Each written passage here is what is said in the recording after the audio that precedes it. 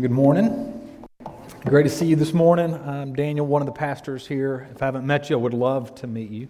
And we are in a series in the book of Acts over the past couple months, and we'll continue through May.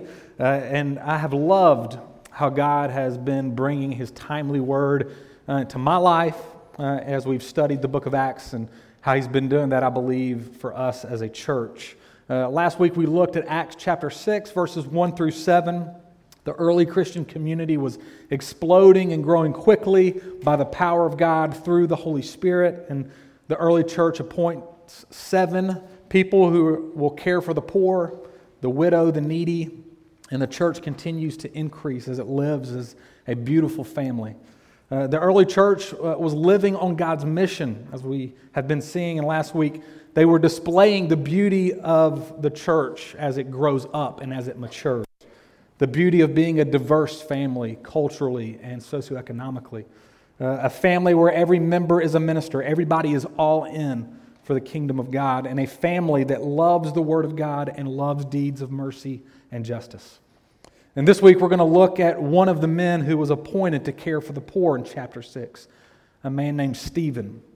Luke, who is the author of Acts, gives a good portion of this letter to Stephen. Stephen is someone I think we don't hear enough about now, though the early church celebrated him greatly.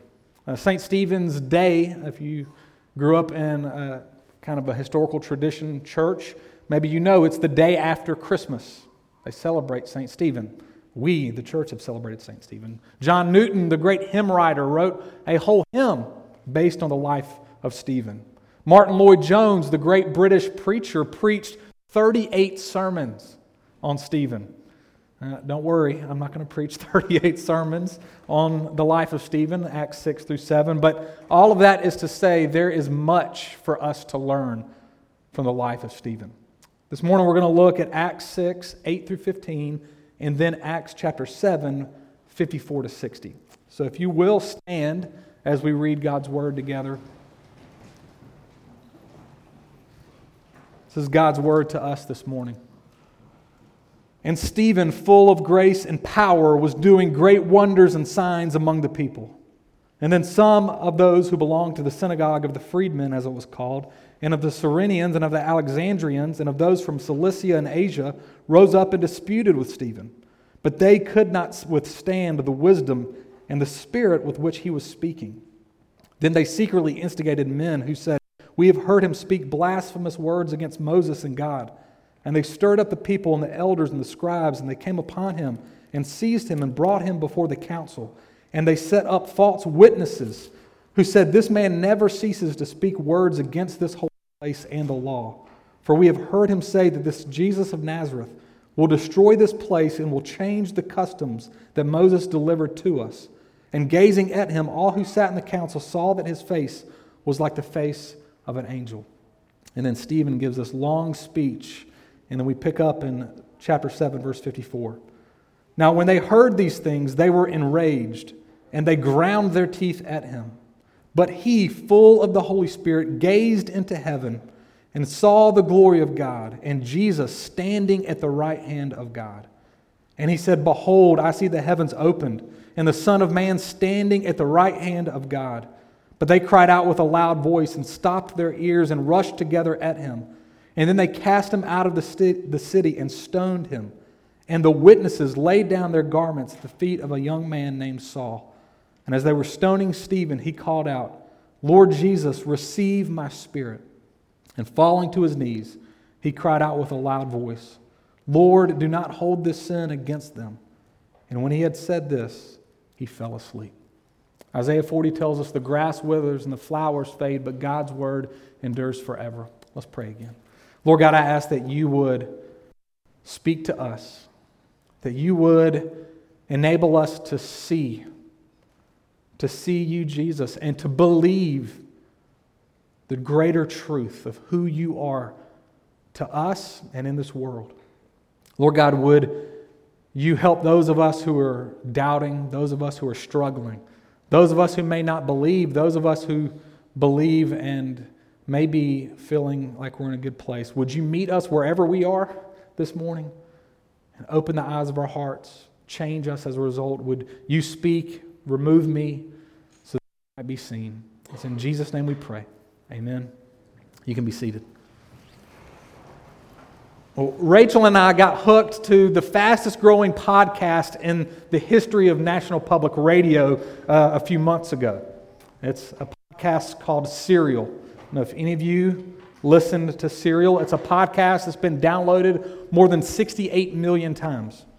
It's a series of podcasts about the murder of Haymon Lee, an 18-year-old high school student in Baltimore, Maryland, murdered in the year of 1999. And Lee's ex-boyfriend, Adnan Syed, was arrested and ultimately charged with the murder of Haymon Lee and given a life sentence, though Adnan declares himself innocent.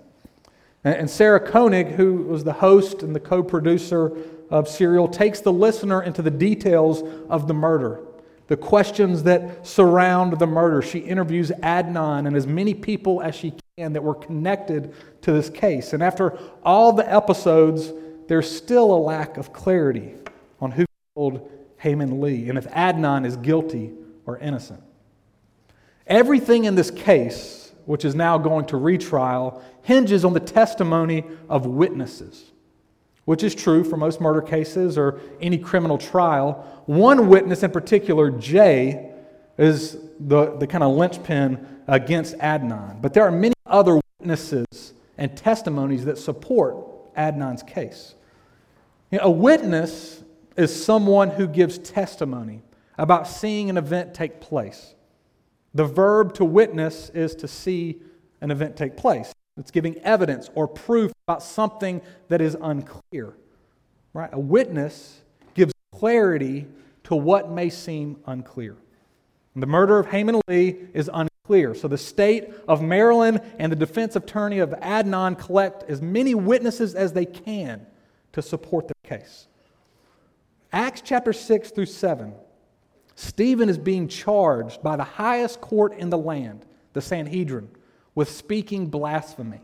Stephen is on trial for the words that he has spoken, Acts chapter 6, verse 11 says, against Moses and God, against the law of God and against God himself. And many false witnesses are brought to testify against Stephen. But Stephen is also ready and willing and able to testify, to give witness to who the true God is. You see, at this point in Jerusalem, there are still many who do not understand Jesus, many who are unclear, and Stephen is ready to be a witness about Jesus and about Christianity to make Christ clear. And as we read at the end of chapter 7, Stephen will be killed for his testimony. Stephen is the first Christian martyr. You know that martyr's original meaning is witness? It's where martyr means to witness. It was often used in the early church as many martyrs would ultimately die for their testimony and their witness about Jesus. Many today all around the world still die for their witness about Jesus. When I was in college, I read the book Fox's Book of Christian Martyrs. If any of you have seen that book, I've always been amazed and encouraged and challenged by people who are willing to die for their faith and for their witness about Jesus. If you get a chance, you should read the stories of Polycarp and Latimer and Ridley and Cranmer and John Huss, many who have witnessed about Jesus and killed for their faith. But you really don't even have to go read this book. You can pick up the newspaper and you can say many around the world who are being killed for their witness and their faith in Jesus. Now listen to this quote that I'm about to read, because this sermon kind of depends on you getting this quote. N.T. Wright says about being a martyr, then a witness, right? Which is what Stephen was. He says it may be when a person is a martyr witness, it is at this point that a person stands at the threshold of heaven and earth, still in earth, but called to give up their life for the faith. And it is at this point that they may be for a moment in a position where they can, as it were, see both dimensions of reality and speak about the normally hidden one to people who cannot yet see it for themselves. A Christian witness is someone who is able to speak about the truths of Christianity, which may be hidden or unclear to some people, and make them known. I'm not sure where you are this morning. If you come here and you're not a Christian, but you're asking questions about Jesus, and it's hard to lift your eyes away from the cloudy confusion that you find yourselves in this journey of what Christianity is all about. Maybe you're a Christian and you're struggling and you're doubting Christianity, and it is hard to lift your eyes away from your questions. Maybe you feel weighed down by life right now, and it is hard to lift your eyes off of your circumstances. Stephen is a witness this morning, pointing our eyes to a greater reality, one that we may not always see and maybe we've never even seen before. See, Stephen starts by making the gospel of Jesus clear, by being a witness and giving, which we did not read in chapter 7, but he gives a very offensive speech. See, Stephen was speaking in the synagogues, and he was speaking with incredible wisdom, full of the Spirit. He's brought before the Sanhedrin on trial for blasphemy, and then in chapter 7, he speaks. And he tells the story of Israel. Starts with Abraham, then to Joseph, then to Moses, then to David, and he tells it in a slant that those listening were not very comfortable with. He roots the history of Israel in their idolatry. In their idolatry. He talks about the selling of Joseph by his brothers to Egypt, the mumbling and the complaining of Israel in the wilderness, the making of a golden calf. The ancestry of Israel was made up of idol worshipers. And then Stephen talks about the temple that Solomon made, and then he quotes Psalm 110 that says, "Heaven is my throne, earth is my footstool." And then he calls those listening stiff-necked, resisting the Spirit. And then he says this, "As your fathers did, so do you." And Stephen is saying they have made the temple an idol. They are idolaters, just like their ancestors. You can see why it's a little bit offensive. His comments about the temple is what ultimately leads to his death. The temple was one of the key symbols of Judaism. And Stephen is saying you're worshiping the temple rather than the one who fills not just the temple, but fills the whole earth. See, Stephen gives witness to this reality, that the gospel of Christianity only becomes clear, that the cloud of confusion surrounding Jesus is only lifted away when we begin to see our own idolatry. The first thing that Stephen gives witness to is until we own our own idolatry, we will never understand the greatness of Jesus Christ. And idolatry is not just making a golden calf or a wooden carving or a stone statue. It's making or having anything that is loved more, honored more, worshiped more than God. Idolatry is the ultimate sin. It is the sin which causes every other sin. It's what Martin Luther, the great reformer, taught.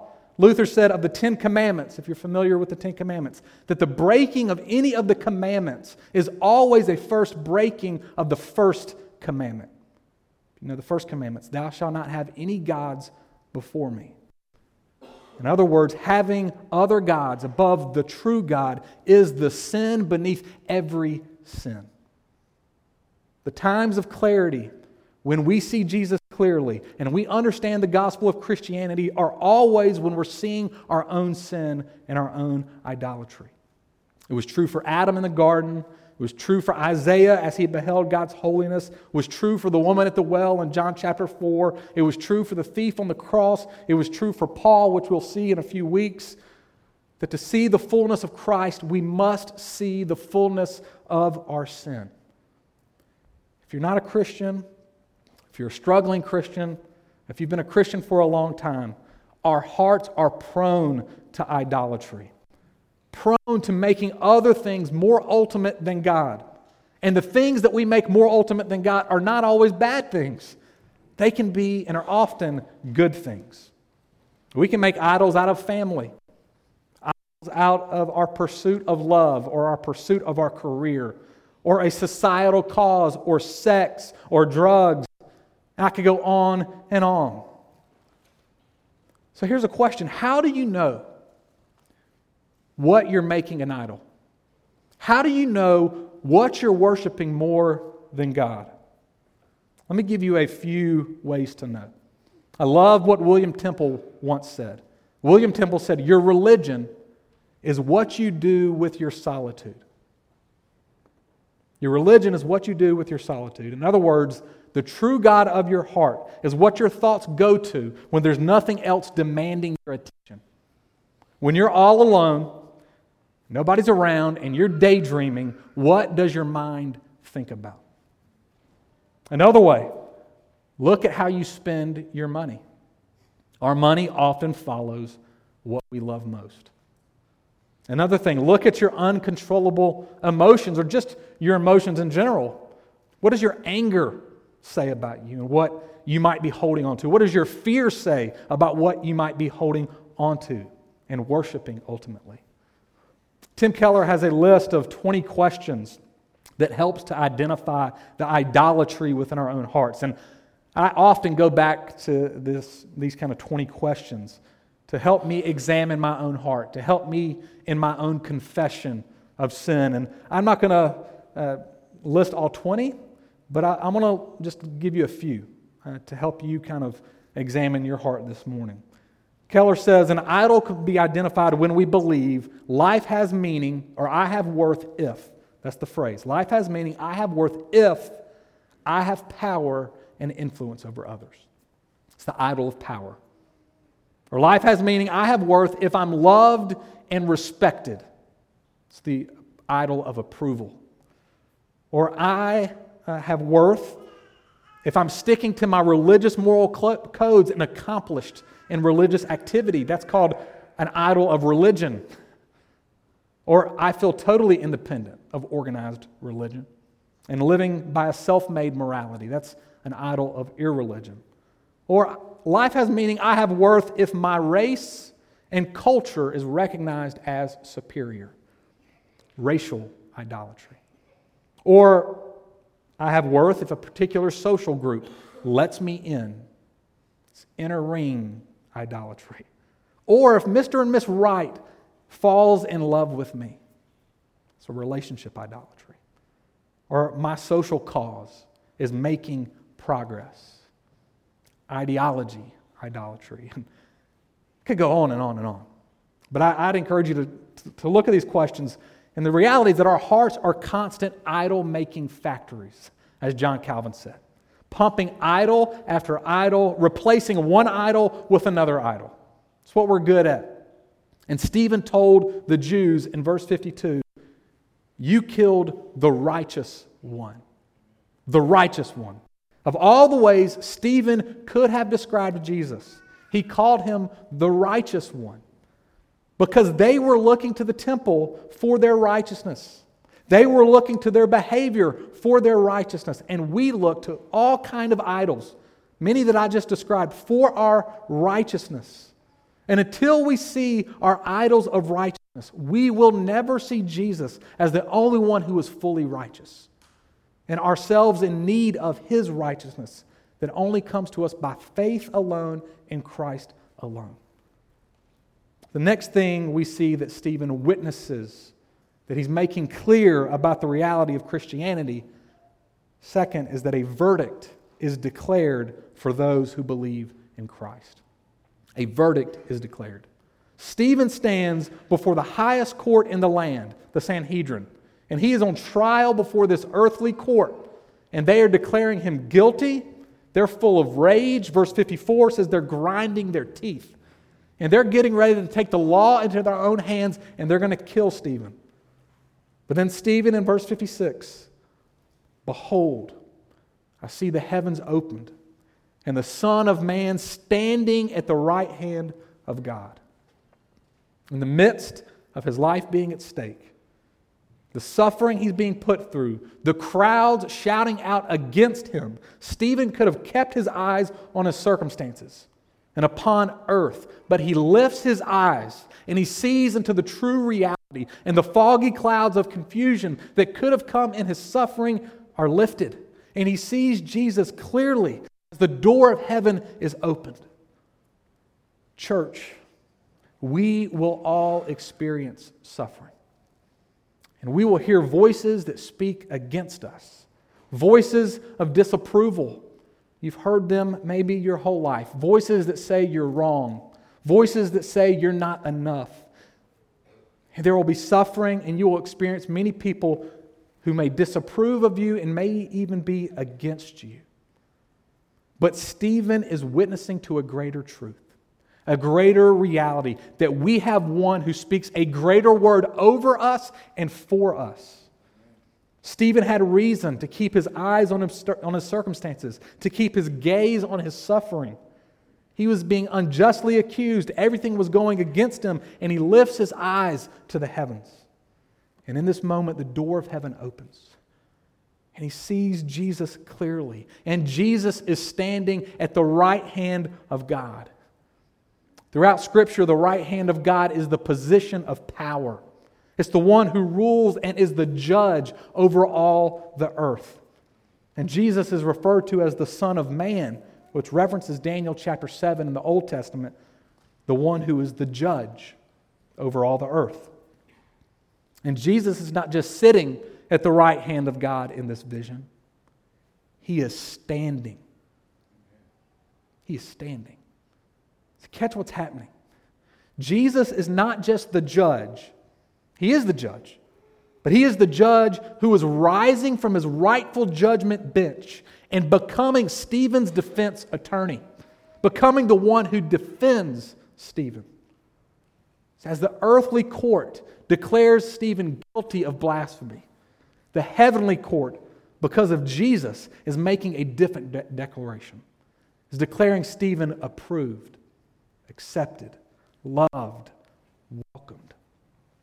Can you imagine being on trial and the judge who is presiding over your case rises from his or her bench, comes over next to you, and starts to plead your case, and all of a sudden becomes your defense attorney?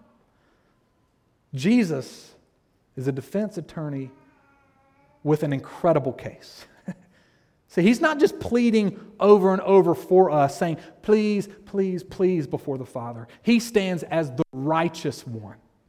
And he pleads our case because of what he has done for us. When the voices come and they say, Daniel, you're not enough.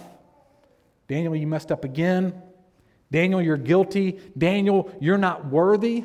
Jesus stands and declares that because he died a death that I should have died, lived a life that I could not have lived perfectly, by faith in Christ, what is true of Jesus is true of me. He is the righteous one, more than enough, fully loved, and because of Jesus, so am I. And if you trust Christ, so are you. Jesus is both judge and defense attorney. And therefore, a verdict is made for all who trust Christ. Righteous, son, daughter, fully loved, completely forgiven, eternally accepted. So when the shouts of condemnation come, when the voices say, you're not enough, you're not beautiful, you're not good, you fill in the blank. When you hear and you experience disapproval or you experience suffering, Jesus pleads your case. Jesus is for you. Do you see what this verdict does for Stephen? Having Jesus as his advocate makes Stephen a man of peace in the midst of a crowd of rage.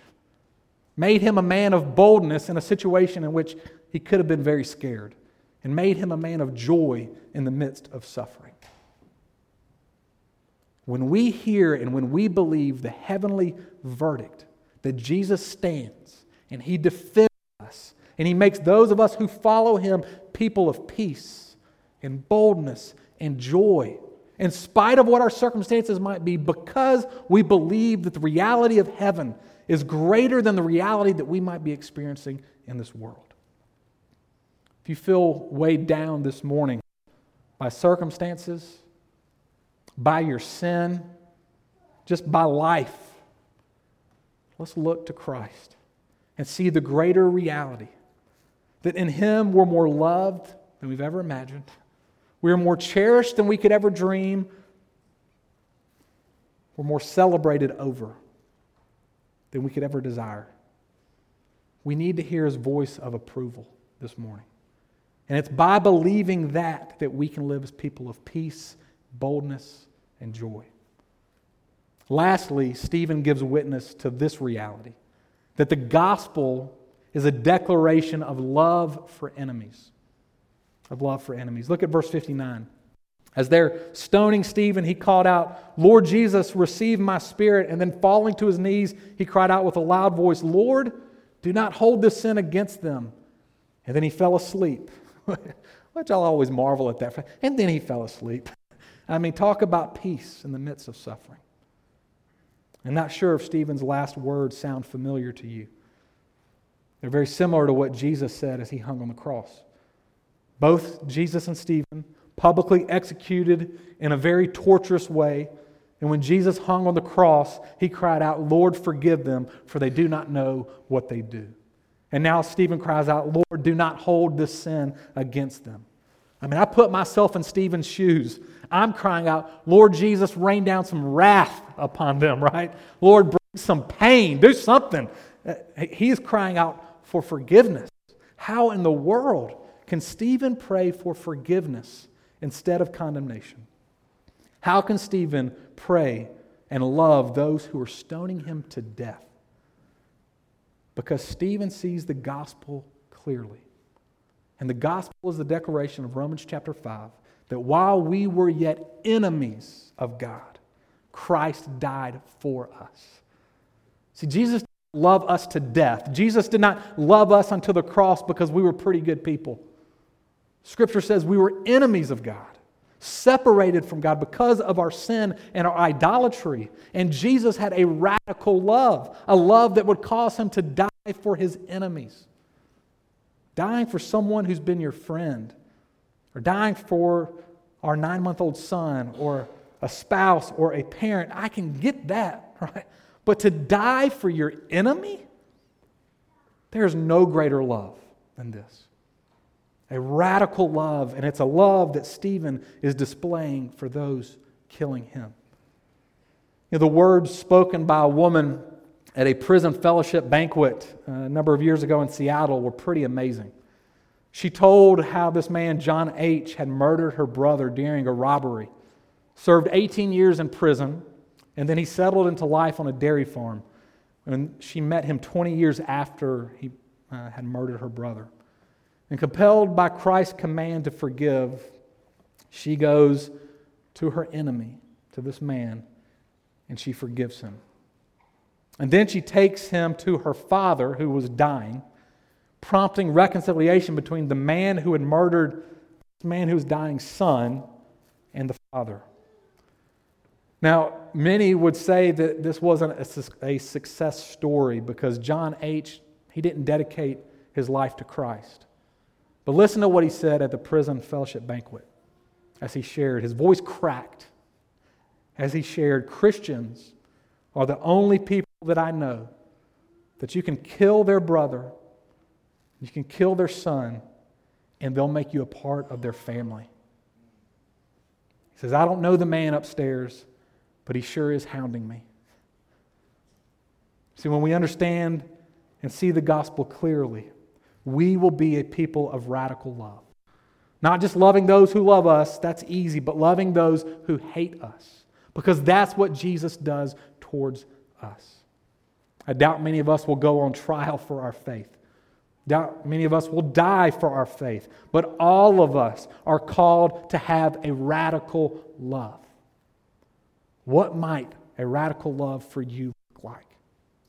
How might God be calling you to love radically? Let me share one point of application that I know is a call for all of us, radical love, and that's to pray. It's to pray for people. That's what Stephen does. That's what Jesus did on the cross. They prayed. And isn't it hard enough to pray for our family, for our church community, and our friends consistently? right? None of us would want to give an account for our prayer life every week, would we? It's hard enough to pray for those we love, but to pray for our enemies. Do you pray for those who have hurt you? Those who've said things about you, those who've shamed you, those who have wronged you in some way. Have you ever tried to pray for someone you hate? What happens is either you cannot pray because the hate's too deep, or God begins to change your heart in the midst of praying from hate to love. If you're harboring hate towards someone, you're not seeing the gospel clearly. Because the truth is, we all deserve the wrath of a righteous judge. But instead, we got the love and the acceptance of a heavenly Father because we had Jesus, who prayed for us, died for us, rose for us, and is to the right hand of God defending us. If you've ever seen a movie in 3D, a movie where you get to watch wearing 3D glasses, I have to be honest, I have a fairly weak stomach. And so I often get motion sickness, and in 3D movies I can get motion sick. And so there's times during the movie I have to remove the 3D glasses. And I don't know if you've ever done that. You can still see the movie, but it's kind of like this hazy, pixelated, jumbled picture of what's going on in the movie. As we live in a world full of idols, and as we experience suffering and hardship and people's voices of disapproval and even hate, it is hard to lift our eyes up and see the greater reality. And even when we look to Jesus, it could be hazy and jumbled. But we need to put on the glasses of Scripture, of Acts chapter 6 and chapter 7, and look and listen to the witness martyr Stephen and see the true and greater reality. They were all idol worshipers. Welcome to Christ Central Church. And we confess and we take great joy that we have a Savior who forgives and welcomes struggling, confessing sinners. We have a heavenly judge who is also our defense attorney, and through faith in Him declares us loved, son, daughter, accepted, approved. And we have the Savior Jesus who loves us radically. Loved us while we were yet His enemies. Therefore, may we be a people filled with peace and boldness and joy and prayer and radical love for others. Let's pray. Lord God, I ask that You would do this in us. Help us to see. Lift our eyes up even now unto the heavens where we see Jesus standing on our behalf, interceding for us. Lord God, we confess our idolatry and we thank You that You forgive us. And we ask that we would understand Your radical love and it might change our lives and the way we love others. It's in Jesus' name we pray. Amen. Well, before you go and get your children, which I'll let you out here in a moment, I want to kind of set the table, if you will. It's been set here, but I'm going to set it for us in our hearts and our minds. You know the only way to destroy our idols? I can't tell you to stop having idols this morning.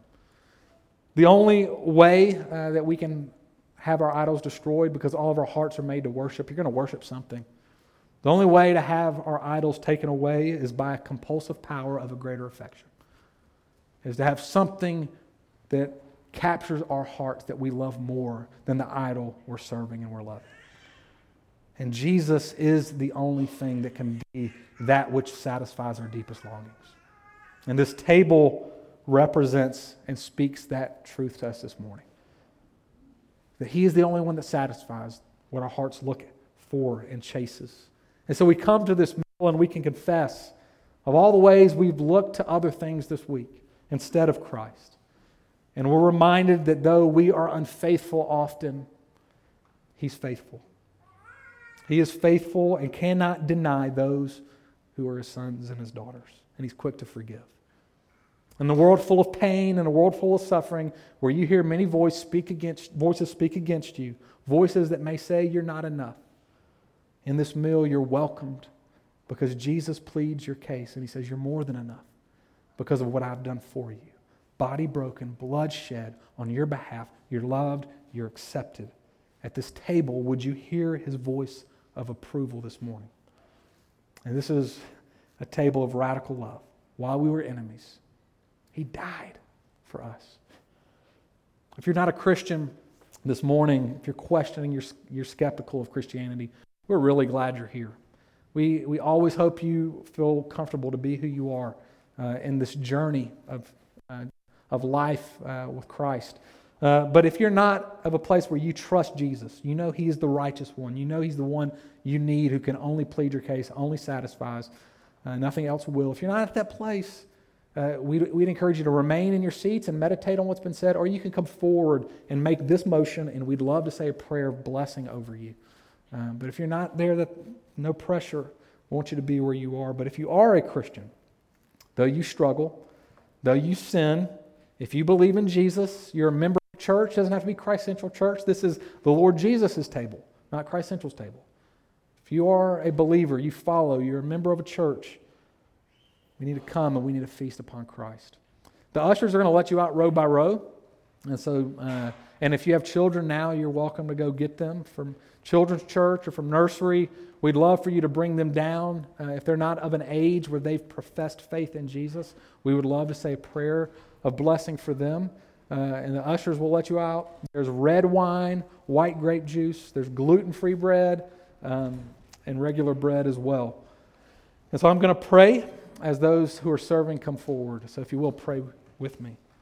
Lord Jesus, we ask that you would turn these ordinary elements of bread, wine, and juice into something extraordinary. That you would meet us and that we would taste and see your goodness this morning in this meal, and that you would give us eyes to see. As we've just heard in your word, the witness of Stephen, the witness of your word, would we now see clearly in this meal the truths of who you are to us, how loved we are, the forgiveness offered to us, the body of Christ as we come together. Lord God, would you implant those truths deeper and deeper into our hearts, and may we believe more as a result of your faithfulness to us this morning. It's in Jesus' name we pray. Amen.